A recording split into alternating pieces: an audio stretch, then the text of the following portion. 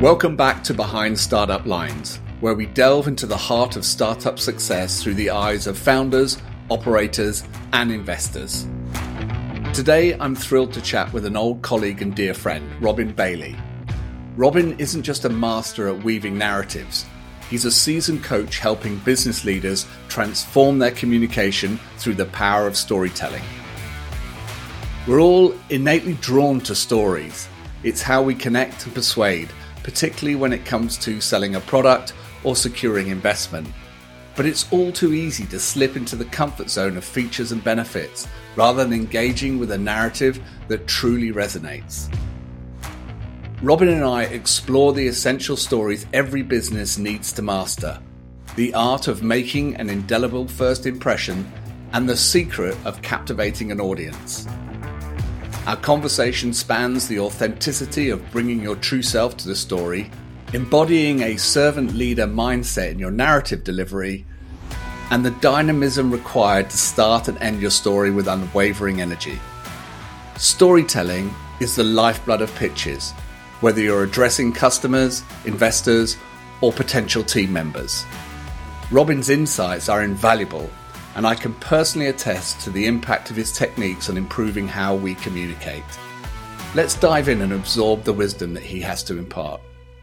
Robin, welcome to Behind Startup Lines. I've really been looking forward to this conversation where we're going to explore this whole area of the value of storytelling in business and particularly relating to building early stage companies. So thank you for joining me. It's great to see you again.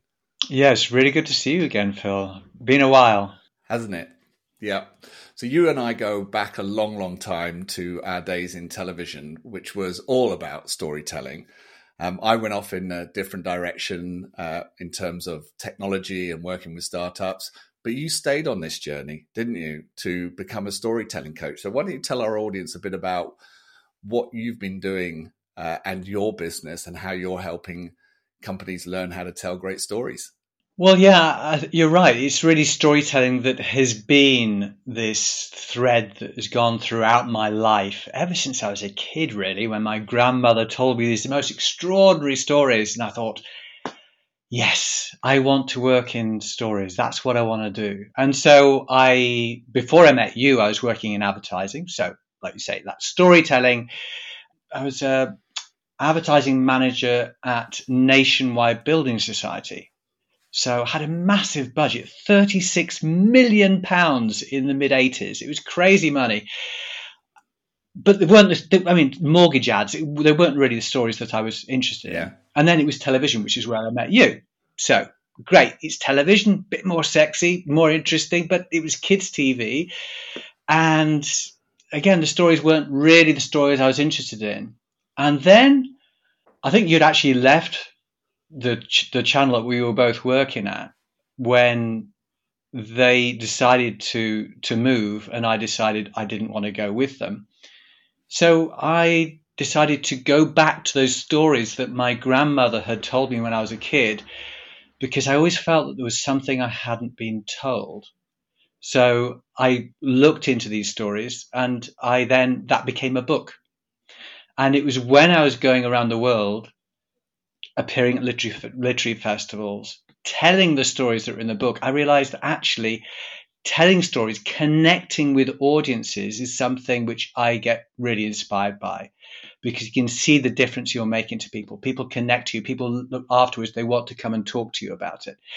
And then people started to come to me and say, can you help me with my story? Can you help me with my presentation? Can you help me with my speech?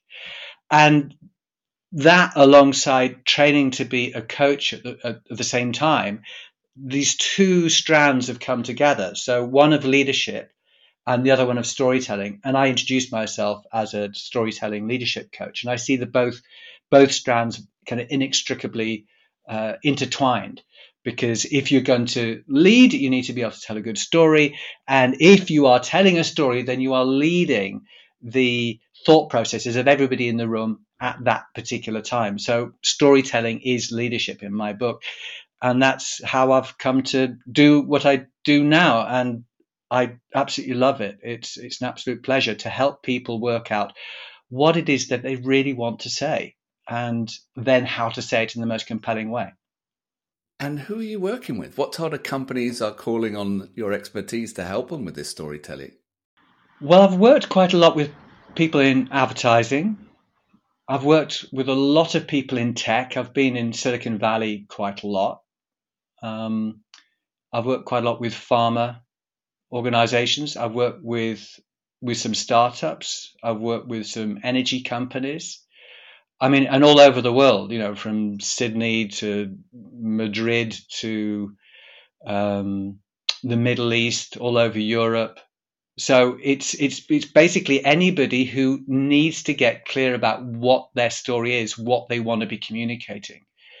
And I really love it. With startups, it's one thing because they're people fairly early in their organization's development. So it's really about working out what they're about.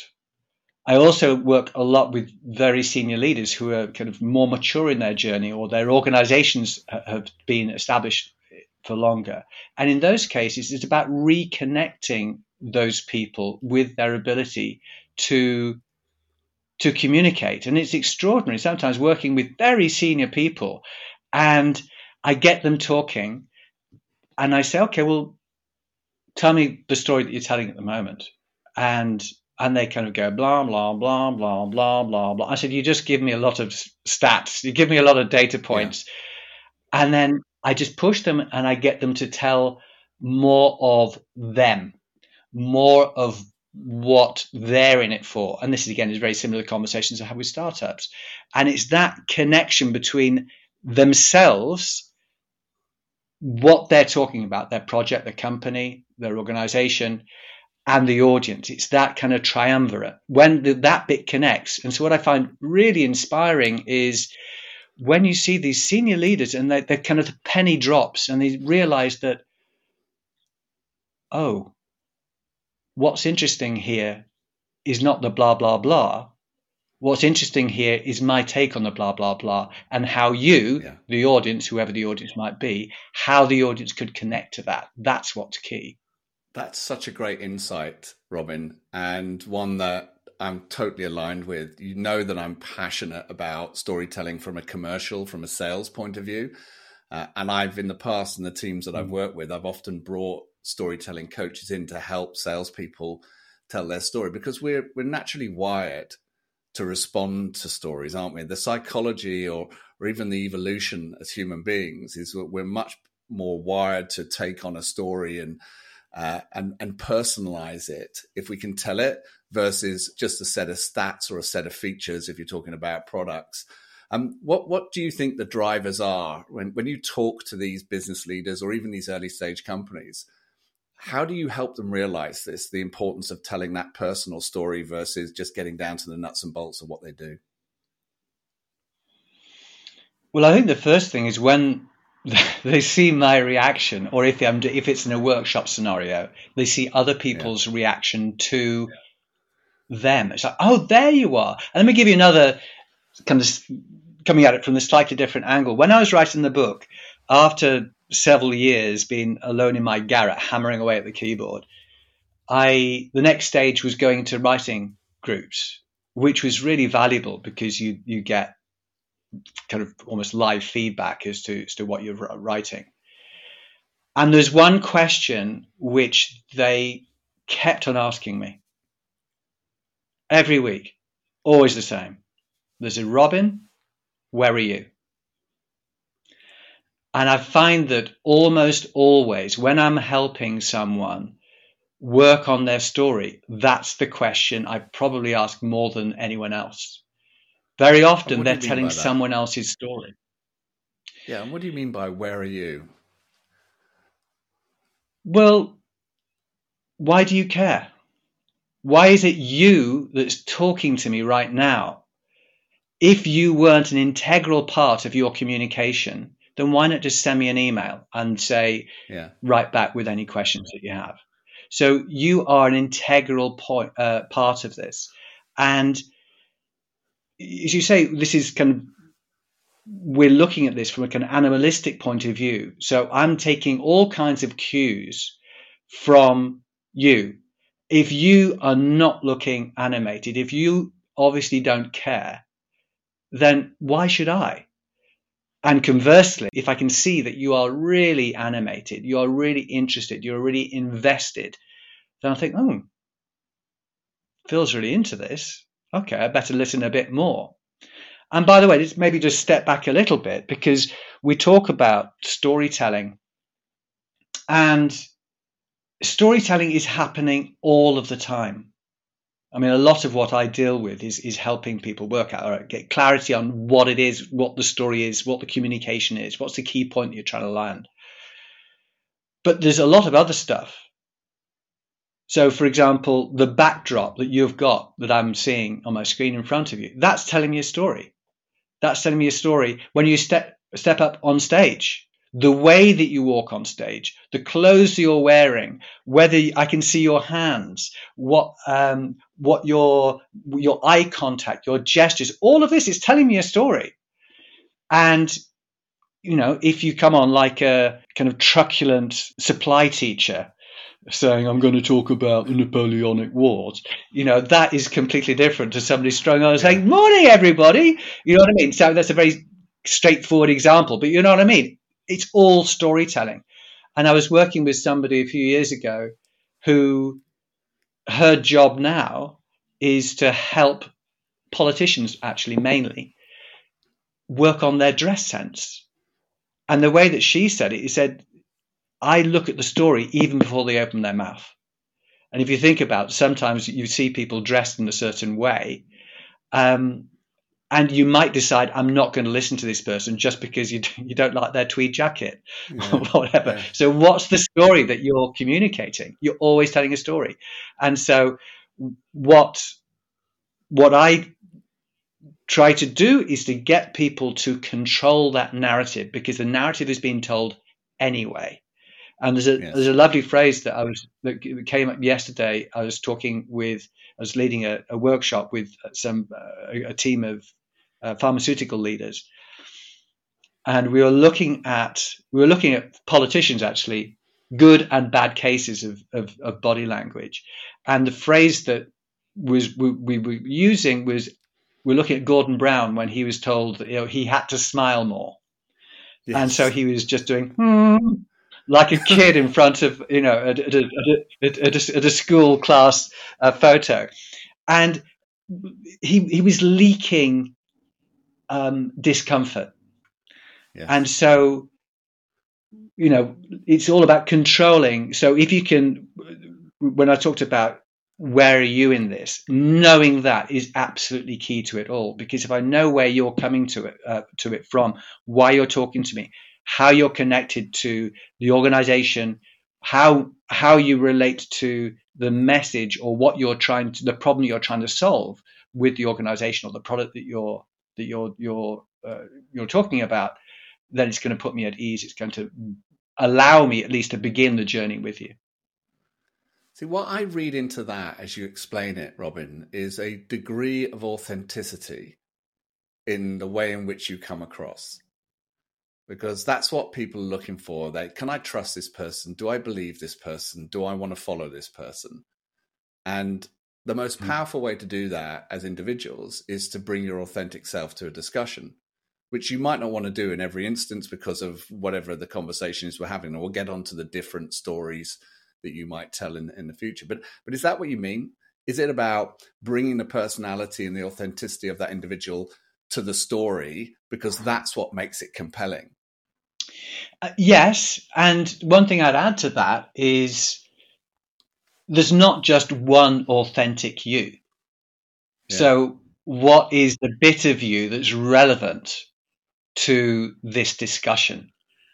And so, that's what I'd be looking for. So, why are we having this conversation? So, there's lots of things that you could talk about. So one of the things I do is I help people prepare for TED and TEDx talks.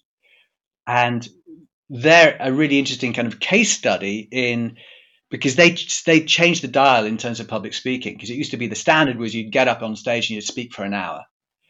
And then they did the research which showed that people's attention tends to wane after about 18 minutes, which is why that's the maximum length of a TED Talk. And the one thing with their kind of slogan is one idea worth sharing. So there's hundreds of things. I mean, I know you well, and I know that there's hundreds of things that you could talk about with complete authenticity and complete in a very compelling way. But what I'm interested in this particular meeting is your connection to this one thing that we're going to be talking about. Right. Yeah, that's an interesting idea. I hadn't thought about that kind of different type of authenticity for the moment. How might that manifest itself then? And think about our audience here. We're talking to founders, they're early stage companies, you've done some work with startups. What are the conversations, or what are the scenarios in which the story might have to change, and therefore they need to bring a unique, authentic self to each of those stories? Well, what comes to my mind is the TV company I was working at after I was with you. I was asked to give a presentation to the founders. So this is going back 15 years or so. So you might call it a startup TV channel. And I was told, they need to know all the marketing strategy. So I said, fine. I worked on this presentation. And I could tell after about 2 minutes that they were bored out of their brain by what I was saying. They didn't give a toss. They really did not. Yeah. And so, because, to be honest, I was not really invested in the organization. It was just very much a stopgap for me. I wasn't really bringing my full authentic self to that conversation. If I had, what I would have done is say, you know what? I get the sense that what I'm telling you isn't actually of much use to you. So tell me, we've got half an hour. How can I help? What would you like to know? I think another way to answer your question, I think servant leadership is a really useful way to, if you're going to have a checklist going into a meeting, what do I need to bring? I would put the focus on the people you're talking to. How can I help this person? How can I help them get to where it will be useful for them and useful for me? You've been involved in sales all your life, and so that's a critical part. It's not what can I tell you that's going to make me feel good about myself. It's what can I tell you that's going to help you and I come to a useful conclusion together. But is that why companies are coming to you for your help? Because I hear a lot of businesses are not thinking like that. They're not coming at it from how can I help you? Salespeople do this all the time. Salespeople have got a product that solves an issue in a certain way, and why certainly a lot of younger salespeople get hooked on features and going over all the things the product can do, but they're not really articulating the value of that product in a way that fits with what the customer needs. And does that come with maturity? As you get more experience and older, do you just tend to calm down a little bit and be able to open yourselves up? Because it's quite a ballsy thing to do, to say, I can tell this is really not working for you. How can I help? Because that could have backfired horribly if they turn around and go, hang on, we're paying you to be the marketing guy here. Tell us what we need to know. Yeah, I think it does come with age. But you know what? I was having a conversation with a CFO a couple of months ago. And he said, I'm involved in between 300 and 600 funding pitches a year, which is quite a lot, right? And I said, well, how's it going? And he said, it's not really going as we'd want. And I said, well, why not? And he said, I don't think we've got the narrative right. And I said, all right, well, tell me the narrative that you're sharing. And basically, he just told me the punchline without telling me the joke. Right. And this is a guy who's probably late 40s, very successful guy.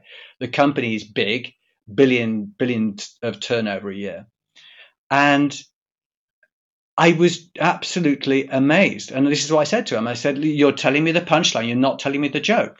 You're not having any compassion whatsoever, any empathy with me, the person who might want to invest billions of pounds in your organization. Right. So the first thing I did, I said, who are the people who you're presenting to? And he said, well, they're angel investors, they're da, da, da, da, da, da. I said, okay, I get that idea. What's their day been like by the time you get in the room with them? And he thought for a minute and he said, well, yeah, it's probably fairly painful because I might be the 10th presentation I've seen that day. Yeah. So I said, and the way you're talking to them, does that take into account? He said, no. And I said, well, how about switching it round? How about connecting where you are and where they are? Working out what the problem is that they have and how you might be able to help them. And the reason this story came to my mind is because you used the word ballsy. That's what he said to me. When I said that to him, he was somebody we was online and he was prowling around like a caged tiger the whole call. He wouldn't stay still. And when I said that to him, he just stood stock still for about 10 seconds. And then he went, that's ballsy. Okay, right. I'm going to have to compute that. All right, I've got to go. Right. Wow. And for me, it just felt something that was so obvious. And the way I can see your face, it seems very obvious to you, right? Yeah, how can you make that connection with your audience? And by the way, another thing about storytelling, the story thing is really just making that connection, making that emotional connection at the beginning. So, like you say, I trust this guy. I'm interested in it. Let's continue this conversation. So when I was working in another TV company, I was involved in a pre-production meeting. I can't remember what for. And there's about 10 people round the boardroom table. And they were all basically going through their CVs. And I can't tell you how boring it was. And people were just getting very boastful, saying, oh, yes, well, I've been in this company for so long. And turnover last year was... It was just so dull. And eventually it came to this guy. And he just paused a second and he said, hi, my name's James. I'm the genius that came up with I'm a celebrity, get me out of here. I'm also the genius that gave the idea away for nothing. So he just told a minute story of 2 sentences. And what do we get from that? All right, this guy's got a sense of humor. He's obviously very talented because he's in that situation. He's got some humility. Let's have more of a conversation. So just something really, really simple rather than let me tell you what I want to hear myself say.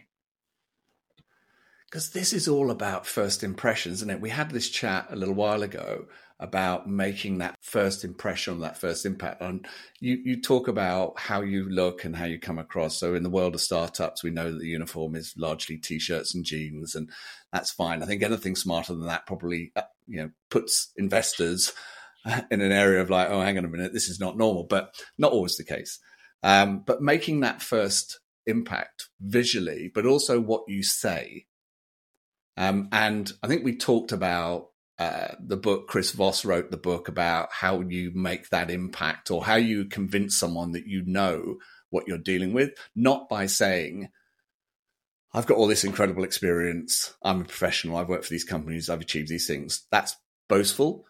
It's much more about connecting with the audience and what they need. So in Chris's book, he talks about the story of an American citizen kidnapped in Haiti, and he's talking to the family. And the first thing he says is to the family, these things are typically over by the weekend because Haitian kidnappers want to go out and party on Saturday night. Right. And what he's done is he's basically telling them, I know how this system works. He didn't have to say, I'm the FBI's chief negotiator. I've been doing it for 20 years. I've got a 99% success record, because they didn't give a damn. And I thought that was a really good way to make that first impression. Now, we don't have to deal with hostage negotiations, but we still have to make that first impression. So what advice can we give listeners on making that first impression? Because that really is the keystone, isn't it, for the rest of this conversation, however you go on to tell your story. I've not heard that story, actually. I really like that. I think it's a really good example of the essence of storytelling, which is showing, not telling. Yes. And so what I want to know is, well, what is it that you want them to know? It's really good to have some clarity, because some people just really don't know. They're going to the meeting, and if you just catch them and say, what's the big idea, or what are you trying to achieve here? It's amazing how often people go, well, I'm just going to talk about la, la, la, la, la. Yeah, okay, no, you're not answering the question. Yeah. What is it you want to get out of this? And very often my next question is, okay, good. You want to get across that your widget will revolutionize whatever business process it might be. And then the next question I would ask is, well, can you give me an example of that? And I think one of the things that trips people up with storytelling is a bit like if you say to somebody, tell me a joke. But, oh God, I'm not very good at jokes. Terrible. Stories is exactly the same thing. But if you change that language and say, oh, can you just give me an illustration of that? Can you give me an example of that? Can you tell me about when that happened to somebody you know? That is really illustrative, and then you get a story. You get a story like that. I'm just trying to think of any particular stories that do a similar thing to the one you've illustrated. None's actually coming to mind right now. But one thing you mentioned about, which I just want to clarify, where you talked about what you're wearing and that being the story that you're telling. So, okay, let's say it's jeans and T-shirt. Now, that's fine as long as you feel comfortable and you're not putting on, like when politicians put on jeans and you can see they've never worn jeans in their life. That's the complete opposite of what we're trying to do. Right. So as long as you're comfortable, and this is me, and what you're getting is an authentic version of me. Yeah. I think it's also, isn't it, and you touched on it earlier, the confidence to be able to adapt to the audience. So it's responding to the audience. Maybe that's very different when you're standing on a stage giving a TED talk or a presentation, because it's a one to many. But when you're in a closer environment where perhaps it's one to few, your confidence in being able to change the emphasis of the narrative or the way in which you deliver it. And I'll give you an example. I gave a talk recently to a group of startups, and the one beforehand was a VC talking about what went into a pitch deck. This was like, we look at hundreds of these. This is what we want to see. This is not what we want to see. And it was very sort of factual. And as I was listening to this, I thought, oh, I've got one of those. I wonder if they'd like to see it. And I wasn't even giving that talk. But when I got up and I said to this small group of people, I said, this is great. Who wants to see a real one?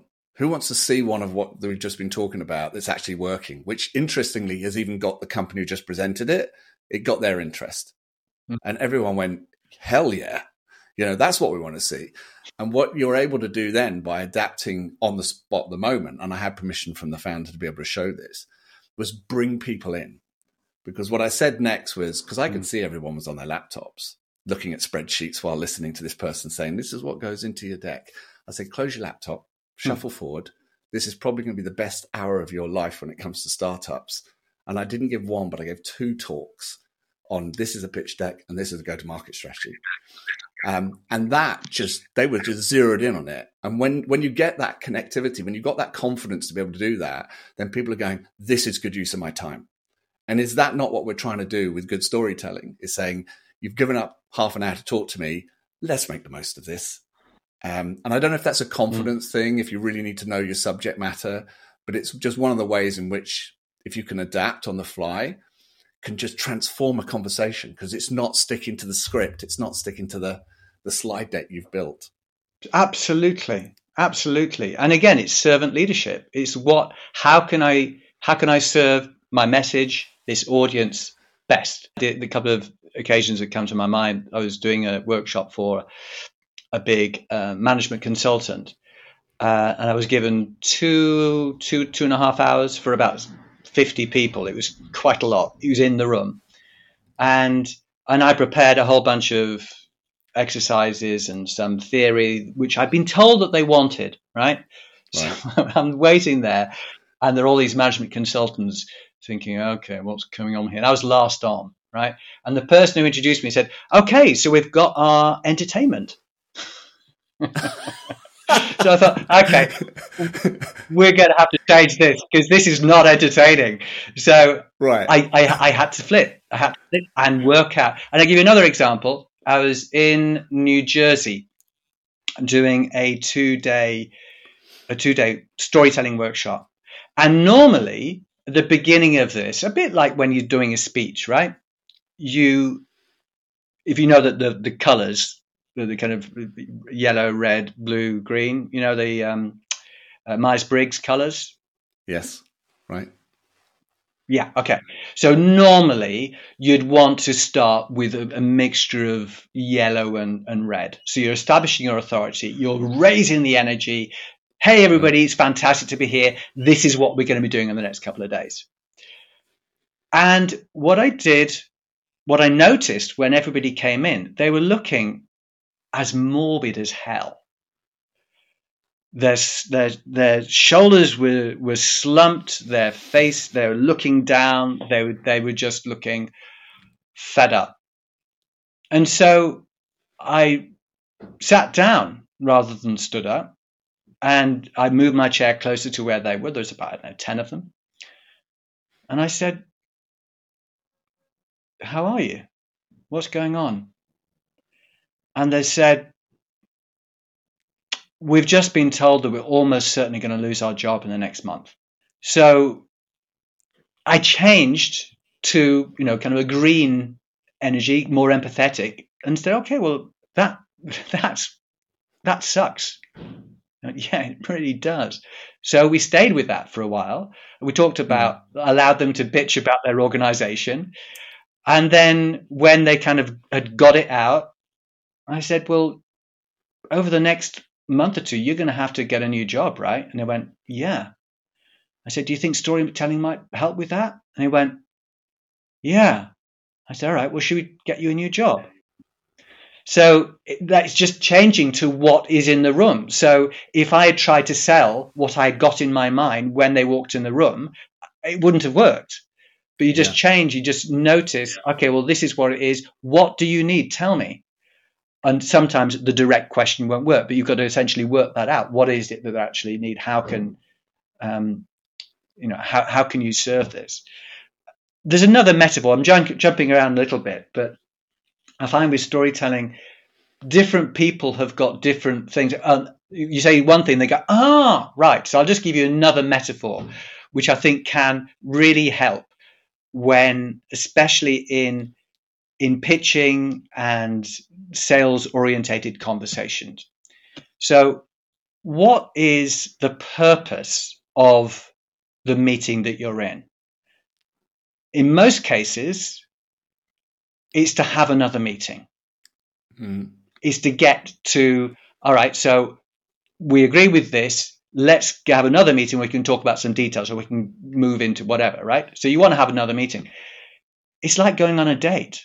And how many times have you been in a restaurant, you've seen people on a first date, and you've seen the guy being way too keen, and he's kind of casually putting his Ferrari keys on the table and telling you about how what his turnover has been in the first, or whatever it is, whatever manifestation of that.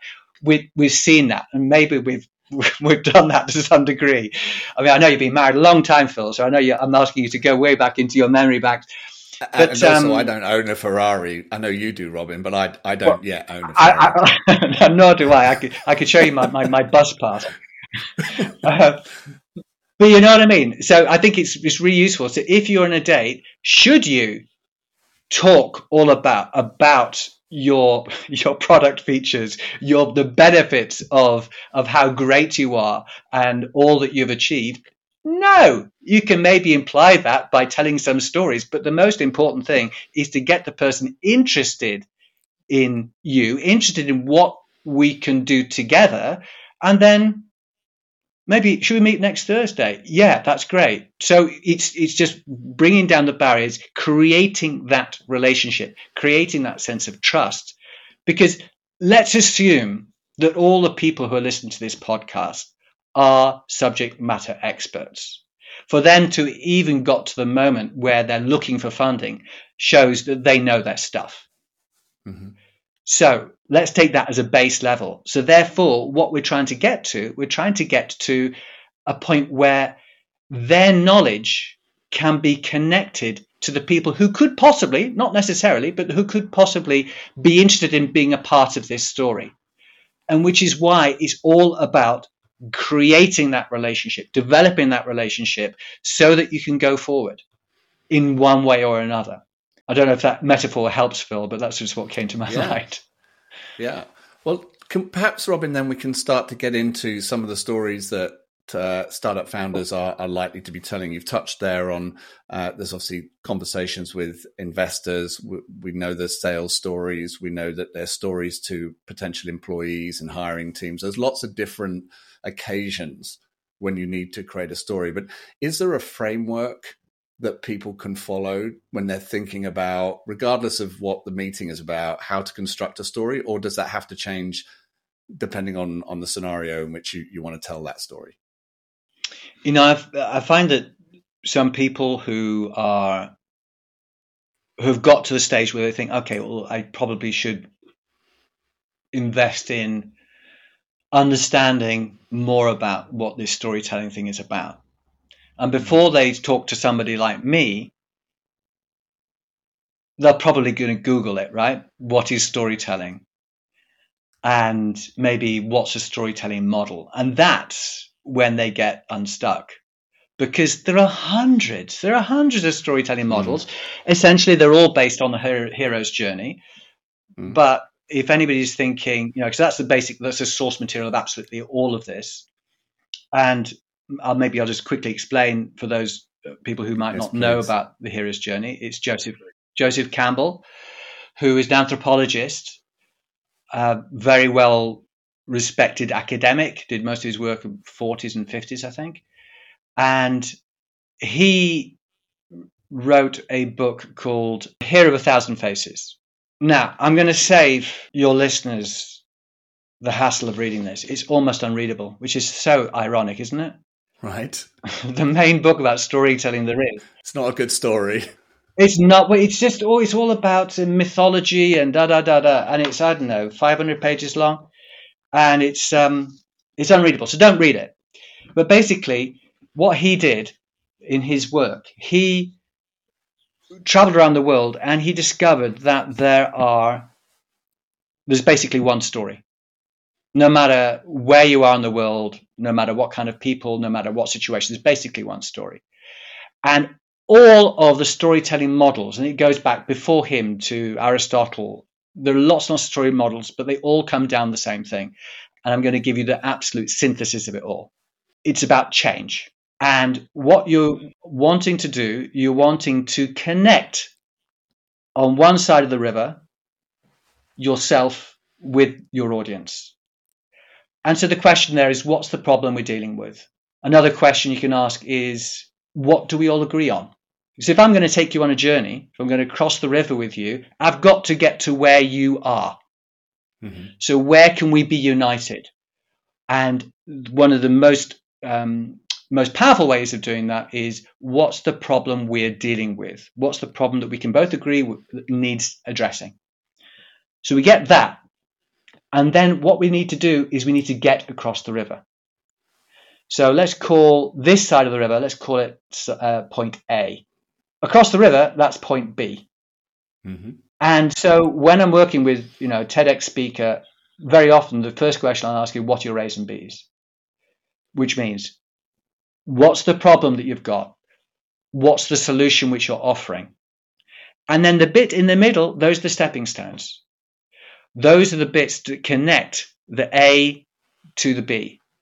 And there's lots of different ways in which that is basically breaking down the story. So we're looking at the data behind it, the things that you went through to get there, the counter narratives that you might anticipate or your audience might anticipate. And that is it. That is basically all what storytelling is. It's about change. It's about taking your audience from A to B, so they can see the change that they're made. You've got to give them an incentive to leave point A, and you've also got to give them an incentive to go to point B. So obviously there's a lot more detail into that, but those are the basics. So know what the problem is that you're helping your audience solve, and know what the solution is that you're offering and how they can relate to that. And then what are the steps between those 2 points? That's what it all comes down to. And I'll just go back to Joseph Campbell for a second. So he came up with this monomyth idea, which is the hero's journey.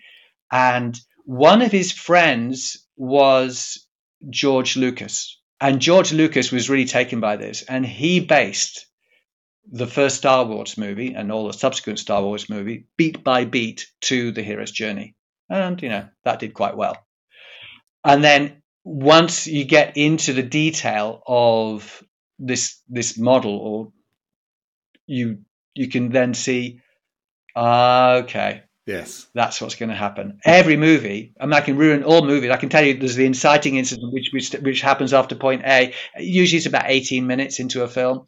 So there's lots of little tricks. And there's also another thing that happens halfway. There's lots of things, and it happens in virtually every single movie. But that is to kind of divert us to another area of storytelling.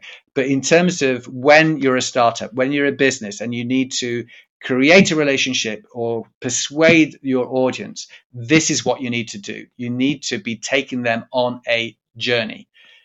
So where are you right now? Where is it you need to take them to? And what are the steps that allow us to get from where we are now to where it is you want to get to? So to recap that, we talked about the first impression, we talked about the authentic you turning up to have this conversation, which is what gives us confidence, starts to build trust. And then we're couching our story in really solving a problem, a common problem or understood problem. I mean, startup founders, particularly when they're raising funds or even when they're talking to customers or hiring people, they're having these conversations all the time. The problem statement is a core part of building a new business.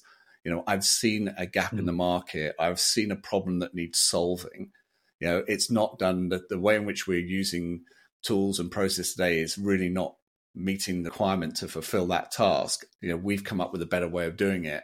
So the problem statement is a starting point for that storytelling, and every startup founder knows it. Often what we're looking for, of course, is that story big enough, compelling enough, worth solving? And equally important, does the customer that you want to talk to, that win over to buy that product, are they willing to invest in solving the problem the way that you think it should be solved? I mean, do you have any advice on how you might frame your story in that context? I've seen a big problem. This is a solution to fix it. Okay, how are you going to convince people that that's the way they need to do it? Well, it's interesting you say, Phil, that the problem is big enough. In actual fact, it might be the reverse. So I've worked with a lot of people who are working on technology or in the technology space, which is ultimately trying to help climate change, which is obviously an enormous subject. So if we're in a half an hour pitch meeting, you're not going to solve the climate crisis in half an hour. So it really is a question of focusing in on something that we can focus on right now, something that we can identify with, but also we can believe is going to be solvable. So, for example, one company that I worked on in that space, I got them to focus on one particular element of that. So it was going to be about how we can make shipping sustainable. Right. Knowing that, the investors they were talking to recognized that was a problem, but they just didn't know how to go about it, or there were options to go about it, but which is the best way of going about it. Another thing about making it. And by shipping, you mean shipping the product? No, sorry. Okay, good question. No, I'm talking about moving goods around the world. Right. Okay. Okay, so rather than talking about CO2 emissions, well, let's just talking about shipping and what that is contributing. The logistics side of yeah, because they're in the energy sector.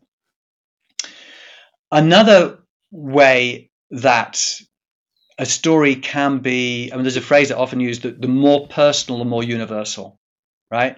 So rather than talking about the enormity of what this widget could do, let's focus on one particular scenario where you can actually, again, it's showing, not telling, where you can see a change that is being made. I mean, news stories often do this.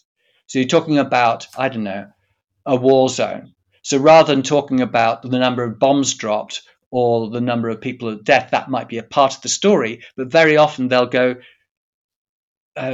we talked to Mohammed, and Mohammed, and he's 5, and they just go straight to that. So you can relate to the human aspect of that. We can relate to the problems that Mohammed and his family have and what they are trying to do, which is a microcosm of something bigger. So, for example, when I talked about the shipping example, we constructed this narrative where we really made the potential investors, care about this particular sector and showed how this organization were going to make shipping sustainable over the long term. And then the final point in that was, and this is just one of the ways in which we're addressing this bigger problem. So allow people to focus on what they can see is achievable, and then they automatically will tell their own story and kind of zoom out again. Right. You touch on an important part of that storytelling process. So we've talked about the narrative and the journey, but as you bring it to a close, where do you want to end up in finishing that story? You touched on it a little bit there about people, I guess, bringing this together in their own minds and seeing the value. But what's a good way to wrap up the end of the story in the scenario, say, of pitching to a new investor? Well, the end of the story might well be the beginning of the conversation. So the key to the end of the story is, where are you going to direct the energy in that meeting? Right. So in terms of the story itself, you need to be able to show that you want to circle back to the beginning, so you can see whatever scenario set up at the beginning has been addressed in some way at the end. But so what? Right, so that's the climax of the story, but it's not the end of the story. The end of the story, especially in business storytelling, is when you extrapolate from that the so what, the what we've learned, or what I'm asking, or what I can suggest, and that is really, really important. So I know that you have a military background, and I know on this podcast you use some military metaphors. So let me give one to you. Listen, I've never flown a plane, but I have seen planes take off and land on aircraft carriers. That is like storytelling, right? The beginning needs to be absolutely crisp. The problem, I need to understand, A, what the problem is, how it relates to me, and how it's really important. Bang, straight away. Yeah. Then on the journey itself, you can meander a little bit more. You can be more expressive. You can move around a bit. And then again, when you're landing, it needs to be really on it, really, really crisp again. So very, very roughly, the beginning, the point A, no more than 10%.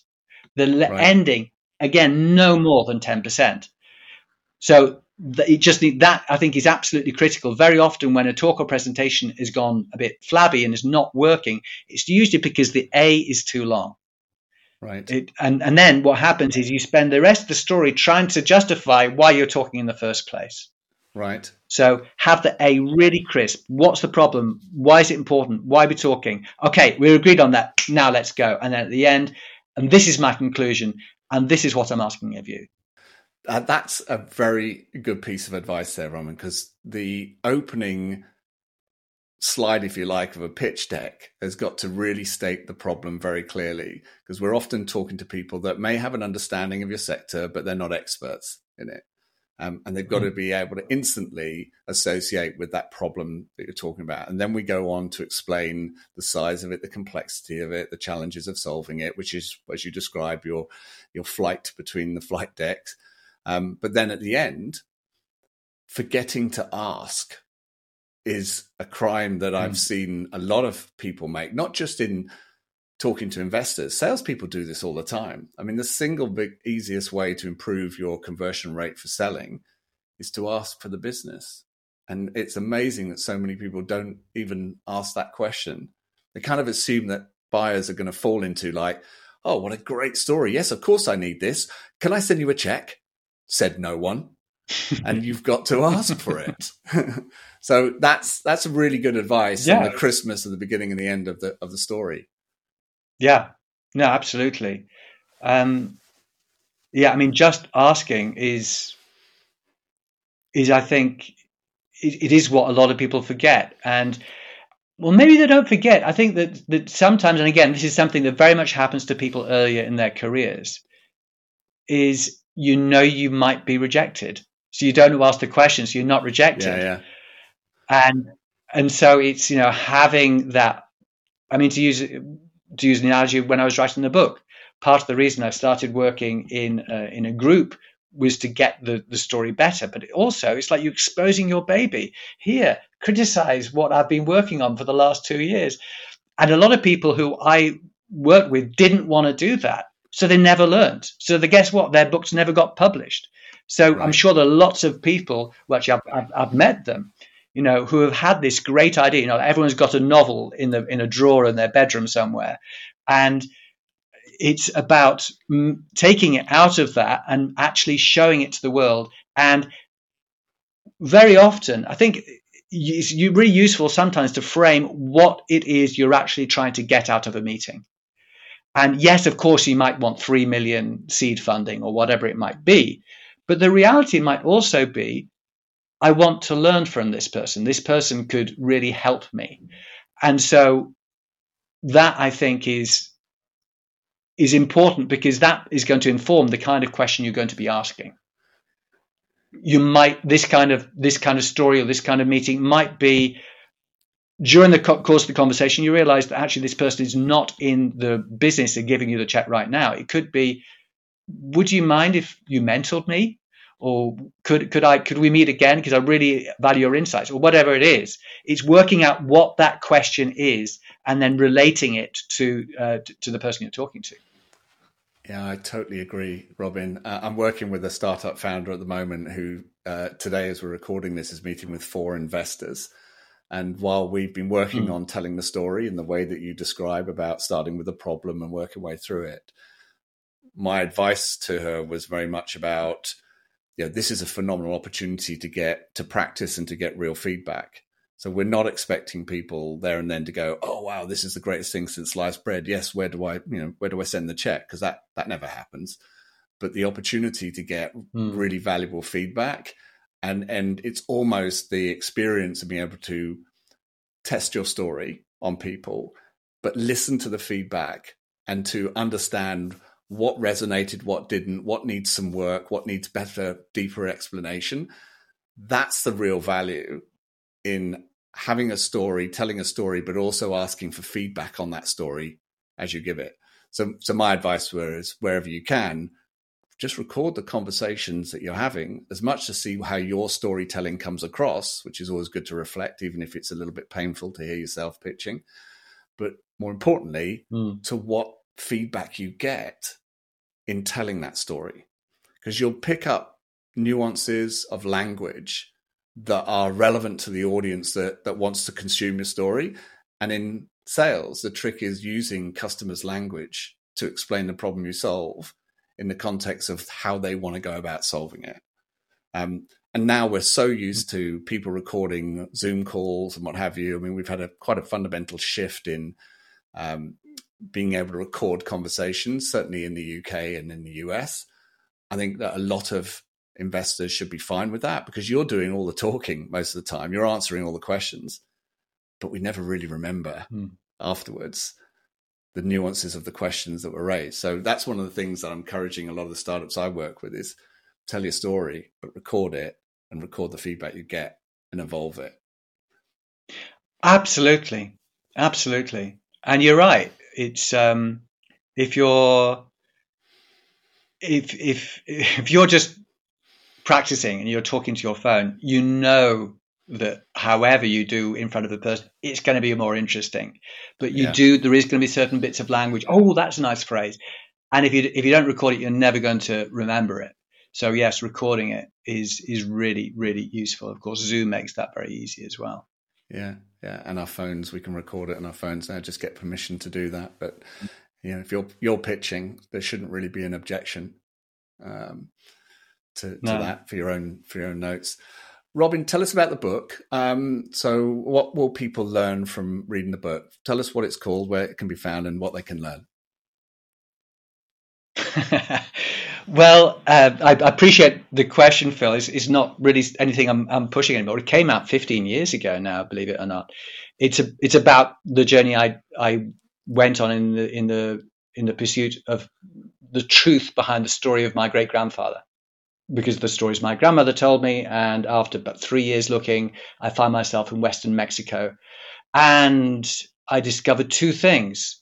That first of all, the place where he'd lived and worked was a carbon copy of the village he grew up in Lancashire, in Western Mexico. And the second thing was he'd left a secret family of 400 people, which we didn't know about. And so it's about the reason I went on the journey was because of the stories that my grandmother had told me. The reason that I was accepted by the Mexican family were because the stories that their grandma had told them. And then I came back to this country and I went to go and talk to my grandma, who was a bit shocked, to tell her the true stories about what her father got up to in Mexico. And she was absolutely horrified.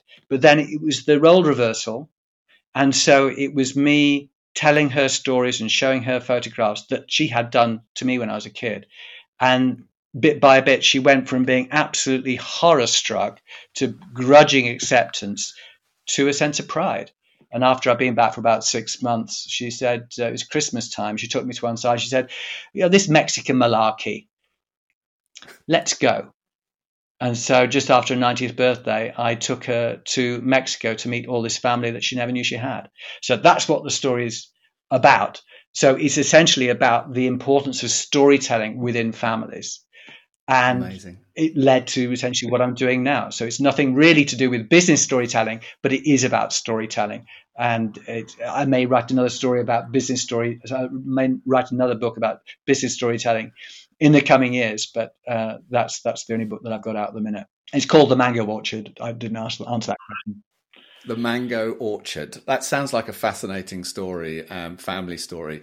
Who knows? Maybe one day, Robin, they'll turn that into an Oscar-winning story. It certainly sounds interesting enough, and yeah, incredible story. I did actually have meetings with Hollywood directors, and then of course they said, "Well, who do you want to play you?" And then of course I had to pretend I'd never had that thought. Oh gosh, now you're asking. Who did you say? I said James McAvoy. I mean, this is 15 years ago, so the me in the book is about 28, so it needed to be somebody of that kind of age. But and then of course he said, "Yes, darling, yes, it's a marvelous film. Yes, we're going to make a marvelous film," and then, of course it never happens.